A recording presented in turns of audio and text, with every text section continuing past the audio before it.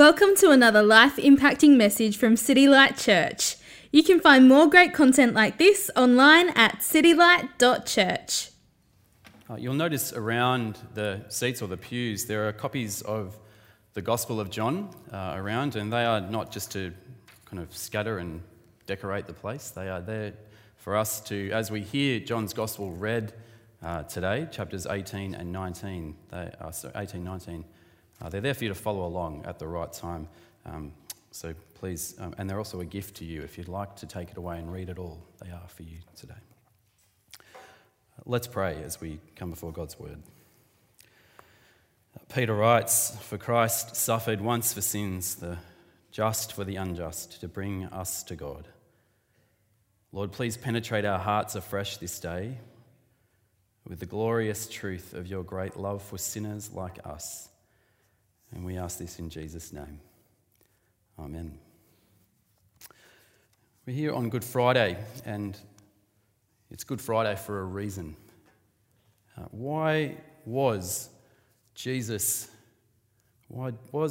of Nazareth nailed to the cross on that first Good Friday? Why was it? Jesus' brief 33-year life, and more particularly his 3 years of public ministry, Jesus, he lived and he taught and he acted in such a way to influence whole cultures, empires, leadership styles, business styles, and he impacted literally billions and billions of men and women across the globe. And yet Jesus was nailed to a cross on that first Good Friday. Instinctively, I think many of us are drawn to his teaching right across the world. Love your enemy, do good to those who hate you, love your neighbour as yourself. So radically different to any other religion or philosophy you may ever encounter, and yet Jesus was nailed to a cross on that first Good Friday.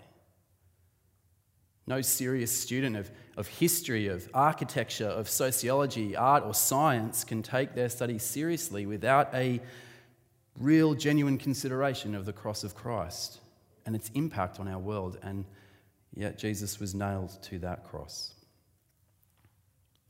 In a few moments, we're going to read through John's account of the Passion of Christ.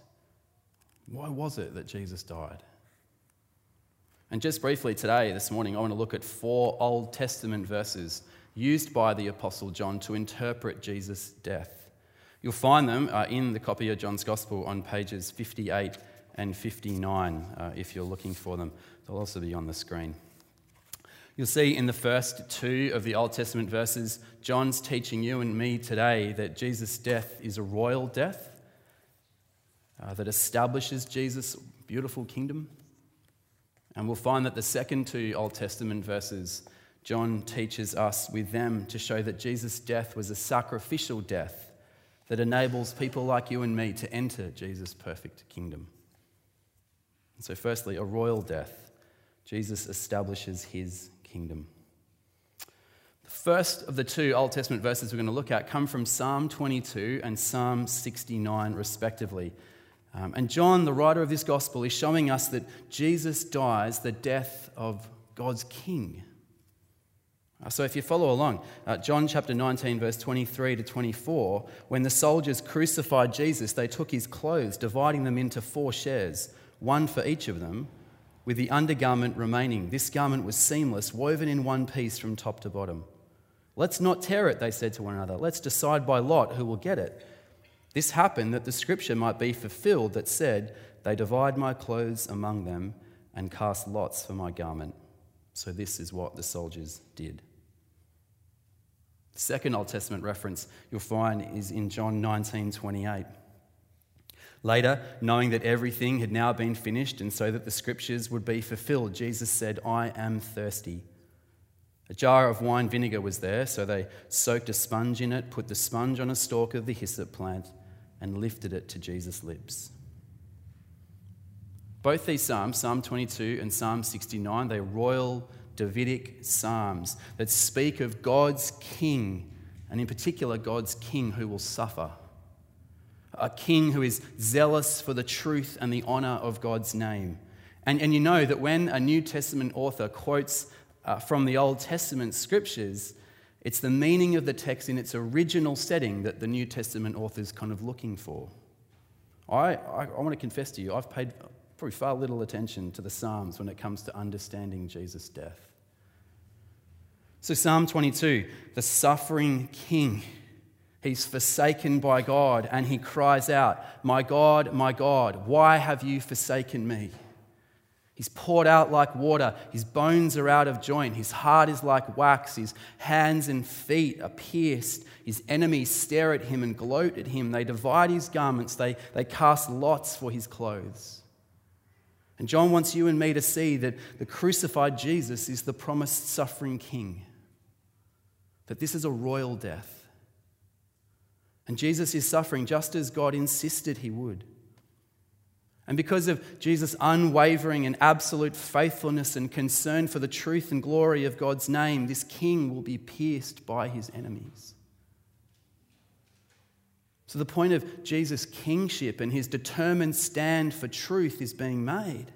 It's a point that, and a stand that Jesus has made throughout his whole earthly ministry. It's a point that was made at his phony trial that we're going to hear about. Pilate says, "You are a king then?"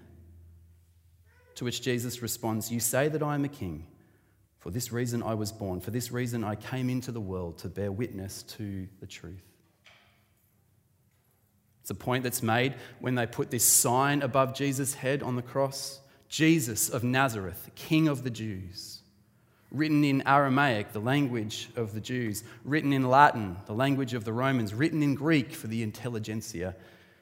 And now the point is being made as the soldiers fulfill the details of Psalm 22. Jesus is dying a royal death. This is God's long-promised king, and he's establishing God's long-promised perfect kingdom. The second of the Old Testament text, which is fulfilled in Jesus' death, shows us why this ruler's dying. Psalm 69, it's another royal psalm. The king is suffering significantly in Psalm 69. He's weary with his suffering at the hands of God's enemy. His throat is dry. He looks for pity, but he finds none. They give him sour wine for his thirst. But his death, now in Psalm 69, is explained as being on account of his zeal and passion for God's name and God's glory. The king suffers because he stands resolutely for everything that the enemies of God hate. In Psalm 69 we read, "Zeal for your house consumes me, and yet the reproaches of those who hate God fall on me." That's what the king says. In Psalm 69, Psalm 22, the royal king, he stands alone for truth and righteousness and purity. Stands alone in zeal for God's glory and his name. He's unique. The point? John is telling us that Jesus goes to the cross, to death, as God's royal ruler, the Lord of truth. For truth I have come into the world. The King of unwavering, rock-solid loyalty to the living God. The Lord and King of all that is pure and right. Zeal for your house consumes me. And for me, right, that the uniqueness and the beauty of King Jesus is made all the more clear and wonderful when you contrast it with just the list of casualties of truth and loyalty and purity that litter the pathway all the way up to the cross. Judas failed to stand for truth. He sacrificed truth for cash, a little bag of silver. Peter failed to stand for truth. He sacrificed truth to save his skin. I never knew him. The priests failed to stand for truth and loyalty. They sacrificed those things to keep their status and their place at high table. Pilate failed to stand for truth. He's the classic postmodern. What is truth? He sacrificed truth for political gain and expediency. The mob, the crowd, they failed to stand for truth. They didn't even think about truth. We have no king but Caesar, they say. They cried as they were swept along. And the soldiers, they failed to stand for truth as they beat Jesus to a pulp. So as Jesus hangs there alone on the cross on that first Good Friday, well, with one criminal either side, he's unique. Here is one royal ruler who stood for everything that humanity fails to do. Failed to stand for truth, zeal. He had zeal and glory for God's name. It's a really important emphasis. John's going to show us in the next two Old Testament kind of references that Jesus' death is a sacrificial death. It's a substitutionary death for you and for me. But before John does that, he quotes these two royal psalms to show us that all the way through the Passion narrative, this is the death of God's perfect King. And that he alone, unique amongst humanity, unique among all the religions and philosophies of the world, that Jesus goes to his death bearing the hatred and reproach of every single human being who's existed and will ever exist. But you might say to me this morning, but Simon, you can't lump me in with Judas and Peter and the priests and the mob and the soldiers, really? Have you never, like Pilate, compromised truth for a bit of power, for some gain? Have you never, like Peter, compromised loyalty to save your skin? I never knew him. Or been carried along by the crowd, knowing that it wasn't right? Or acted in rejection of what you know as God's truth in order to preserve your place at work or on the board or in the family like the priests? This is a royal death that establishes Jesus' kingdom, zeal for his Father.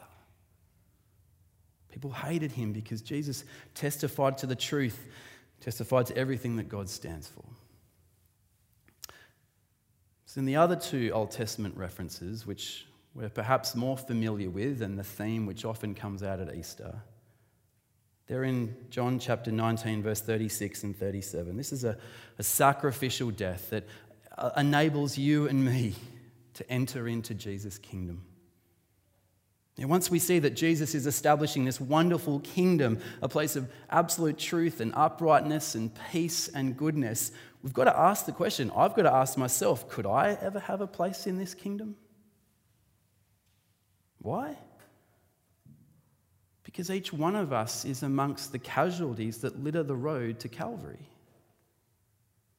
People who've failed at every point of truth and loyalty and integrity, at least I have. And on the other side of Jesus' death, we find these two further references that speak explicitly of a sacrificial death of Jesus that enables entry for casualties like you and me into the kingdom of God. The first one's there in chapter 19, verse 36. These things happened so that the scriptures would be fulfilled. Not one of his bones will be broken. That's Exodus 12, Numbers 9. It refers to the Passover lamb that was sacrificed in order to bear God's judgment, his wrath at human sin and rebellion. You probably know this. On the night of the Passover, every Israelite household was to sacrifice a lamb. And the blood of that lamb that was sacrificed would be painted on the door frames, on the lintel of the door frames, such that when the angel of death and judgment came, he would pass over the places where the blood was, because a death had taken place. So as Jesus cried out, "It is finished," not "I am finished," but "it is finished," John the writer interprets the death for us. Yes, it's a royal death, but Jesus dying as the Passover lamb. Remember John the Baptist? You can read about it in John chapter 1 of the Gospels you have. As Jesus is walking along the road, John the Baptist sees him down the road and says, "Behold, the Lamb of God, who's come to take away the sin of the world." And just as every Jewish household had to have the blood of the lamb on the lintel of the doorframe in order to be spared from God's terrifying judgment, so it is today that every man, woman, and child must find shelter in and under Jesus in order for them to pass through the judgment to come. Jesus, the Passover lamb, who on the cross is carrying on him God's just judgment. And to make sure we've absolutely grasped and nailed the point, the final Old Testament reference that John uses to interpret Jesus' death comes in chapter 19, verse 37. Another scripture says, "They will look on the one they have pierced." This comes from Zechariah chapter 12, where the one who is pierced is the shepherd the shepherd being a royal king, and we're following his piercing, Zechariah says, on that day there will be a fountain open to cleanse people from their sin and their unrighteousness. I don't know, you, just like me, we find ourselves standing with Judas and Pilate and Peter and the mob and the priests and the soldiers, all of us in need of cleansing. Something, desperately, something we need, something to avert the judgment of God, my personal sin and rebellion, my failures, your failures. And here we have a fountain of blood. It's a bizarre picture, isn't it? That blood would cleanse. And yet, because this is the death of God's King, bearing on himself the judgment of our sin, so judgment through faith in this Lamb, faith in Jesus, removes that sin from us and God's judgment from us. We are cleansed, washed and purified. Able, through faith in Jesus, faith in that blood, faith in that Passover lamb, now able to take our place in the most perfect kingdom, a kingdom of goodness and purity and truth and eternal life. And so right at the heart of the Passion narrative we're about to read, Jesus cries out in chapter 19, verse 30, "It is finished." Which one Bible translator says, accomplished, achieved, done. Not I'm finished, it is finished. And so as we turn to the cross on this day, let me leave you with these words.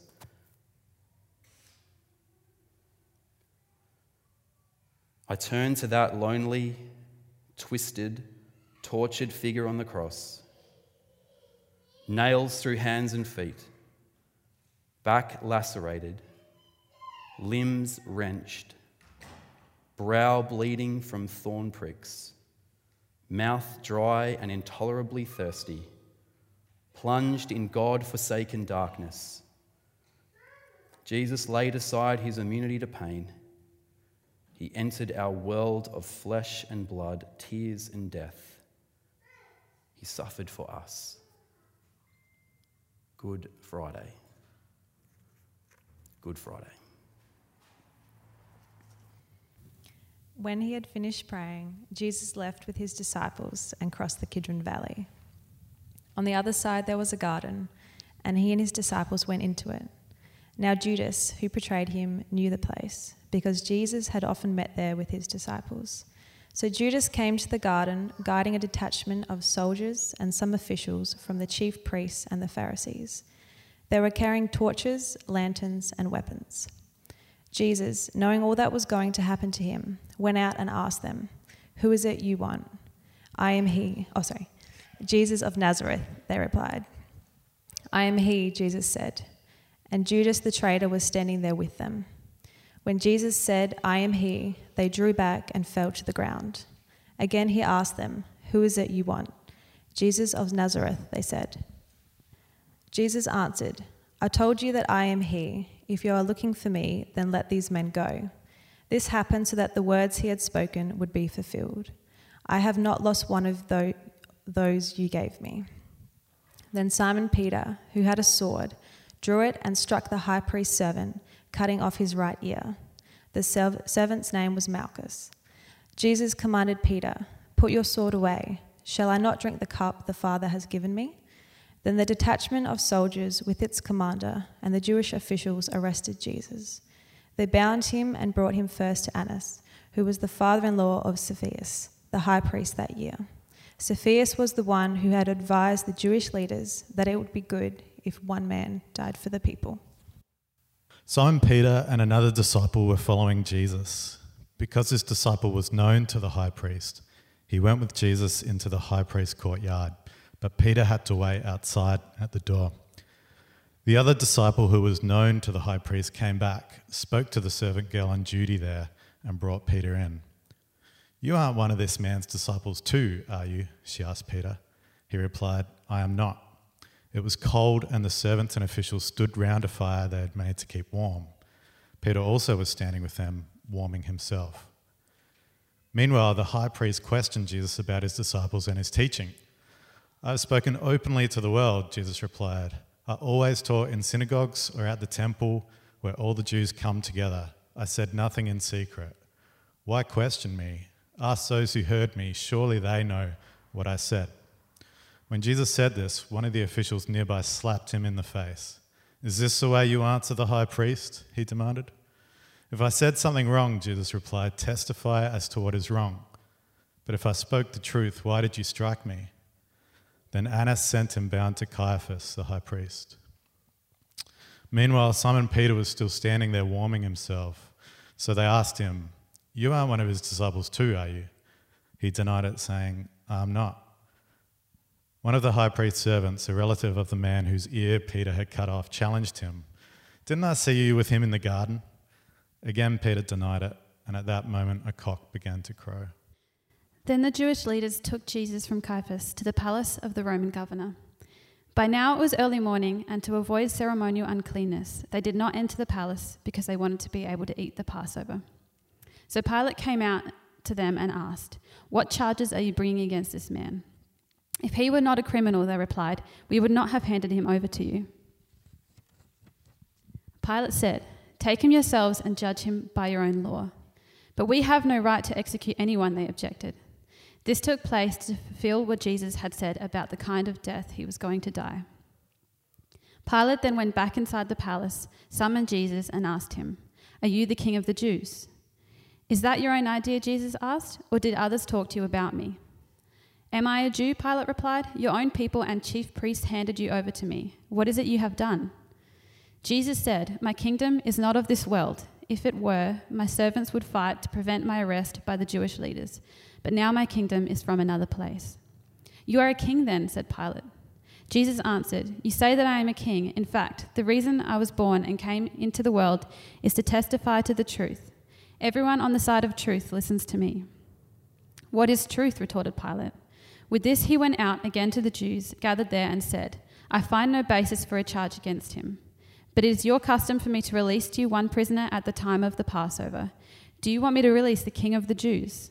They shouted back, "No, not him. Give us Barabbas." Now Barabbas had taken part in an uprising.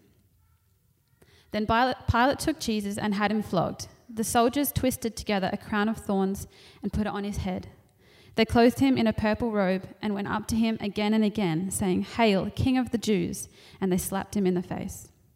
Once more, Pilate came out and said to the Jews gathered there, "Look, I am bringing him out to you to let you know I find no basis for a charge against him."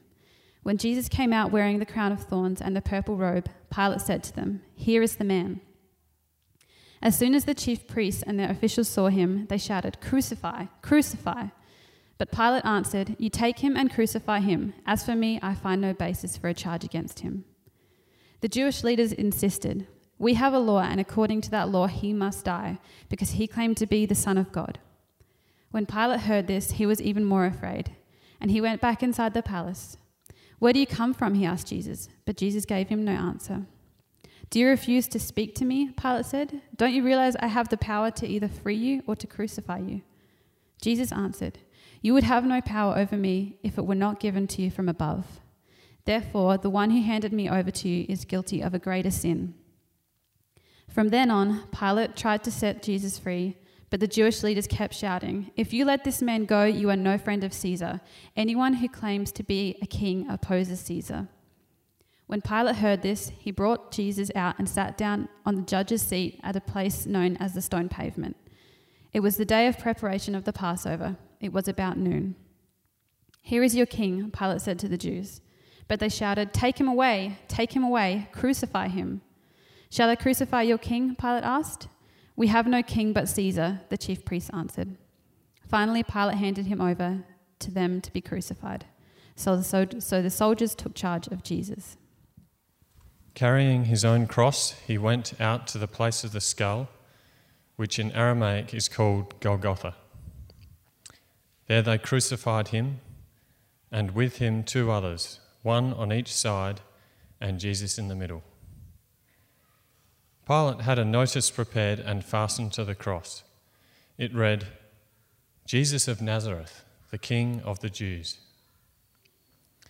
Many of the Jews read this sign, for the place where Jesus was crucified was near the city, and the sign was written in Aramaic, Latin, and Greek.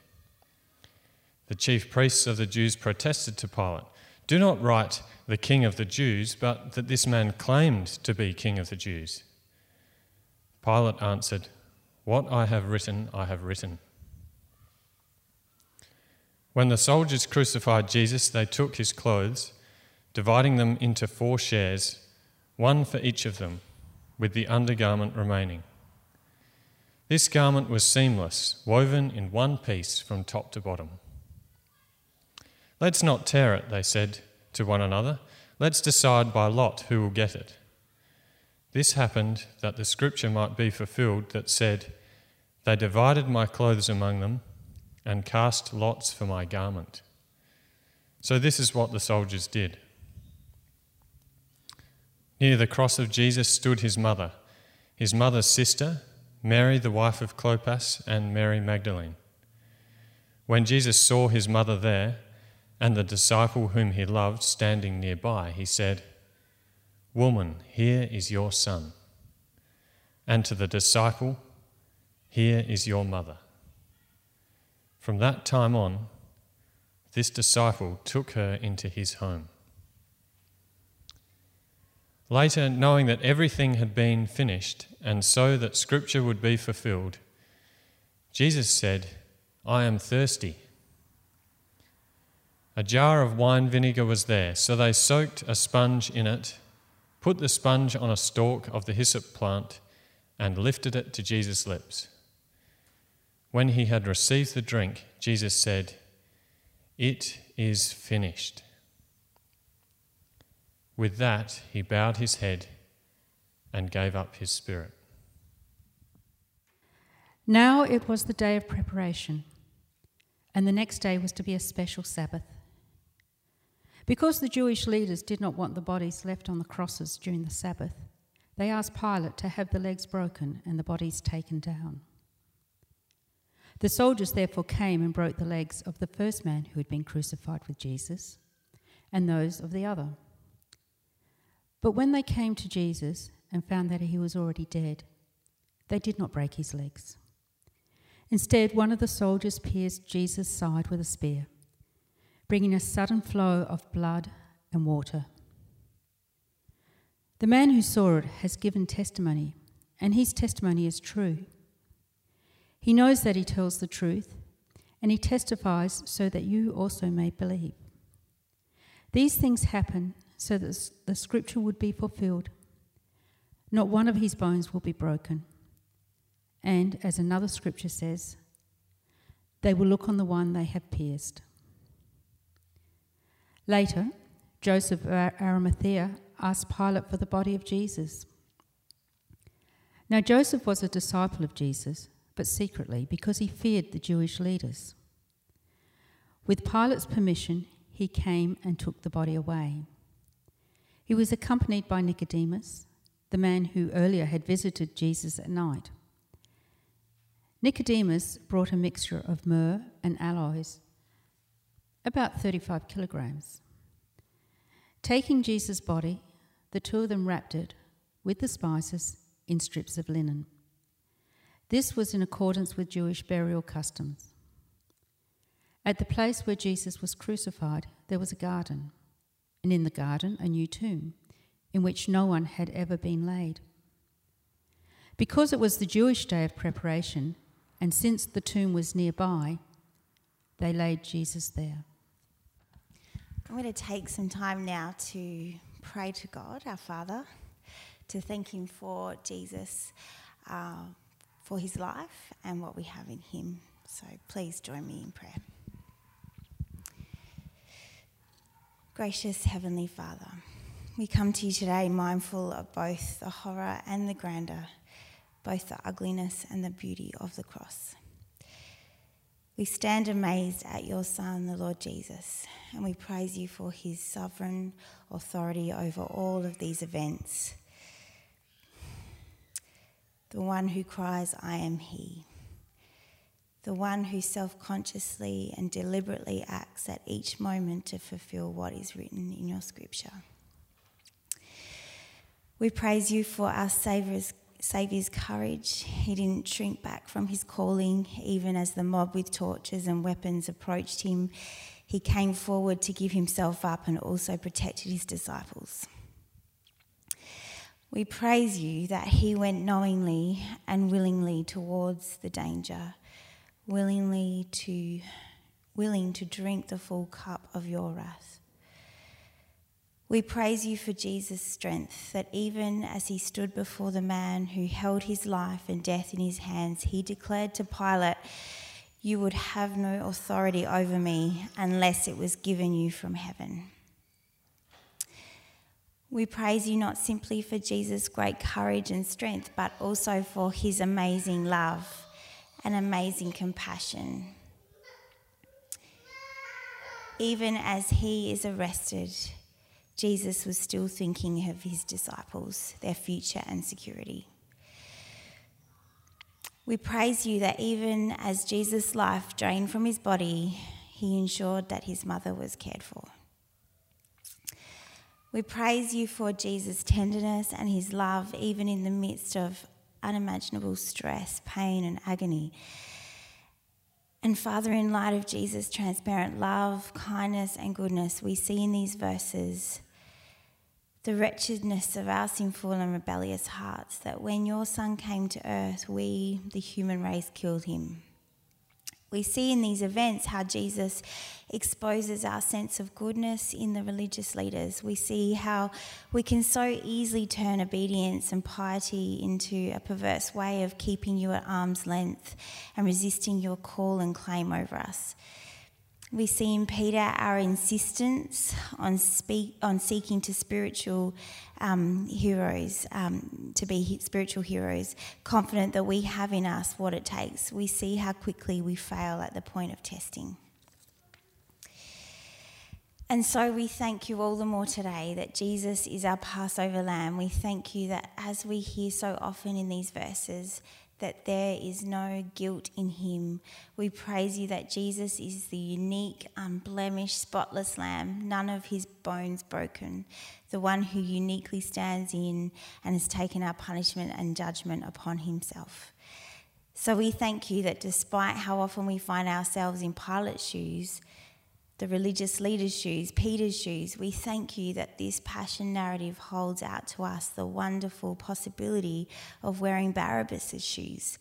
As we think about Barabbas standing in his prison cell facing just and deserved punishment for his crimes, and in a flash being released into the fresh, free air of freedom, the sun on his face, reunited with family and friends, and knowing all the time that he could only walk free as another stands in his place.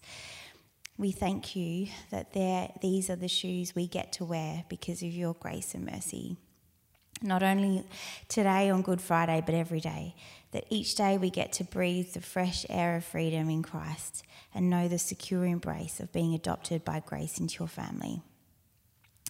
And we praise you that the future reality where we'll sail through the judgment is all because of Jesus' finished work on the cross. Thank you for the assurance you give us, knowing that our forgiveness is complete. So, Father, as these truths are celebrated across the globe today, we pray for your universal church. Help us to be centred and united in this wonderful saving news. We pray for our brothers and sisters who on this Good Friday face severe persecution. May they know your deep love for them, that you feel their pain and that you hold them in the palm of your bloodied hands. Thank you for the resources of the gospel, Father, that empower us, your people, to be ministers of grace, mercy and truth.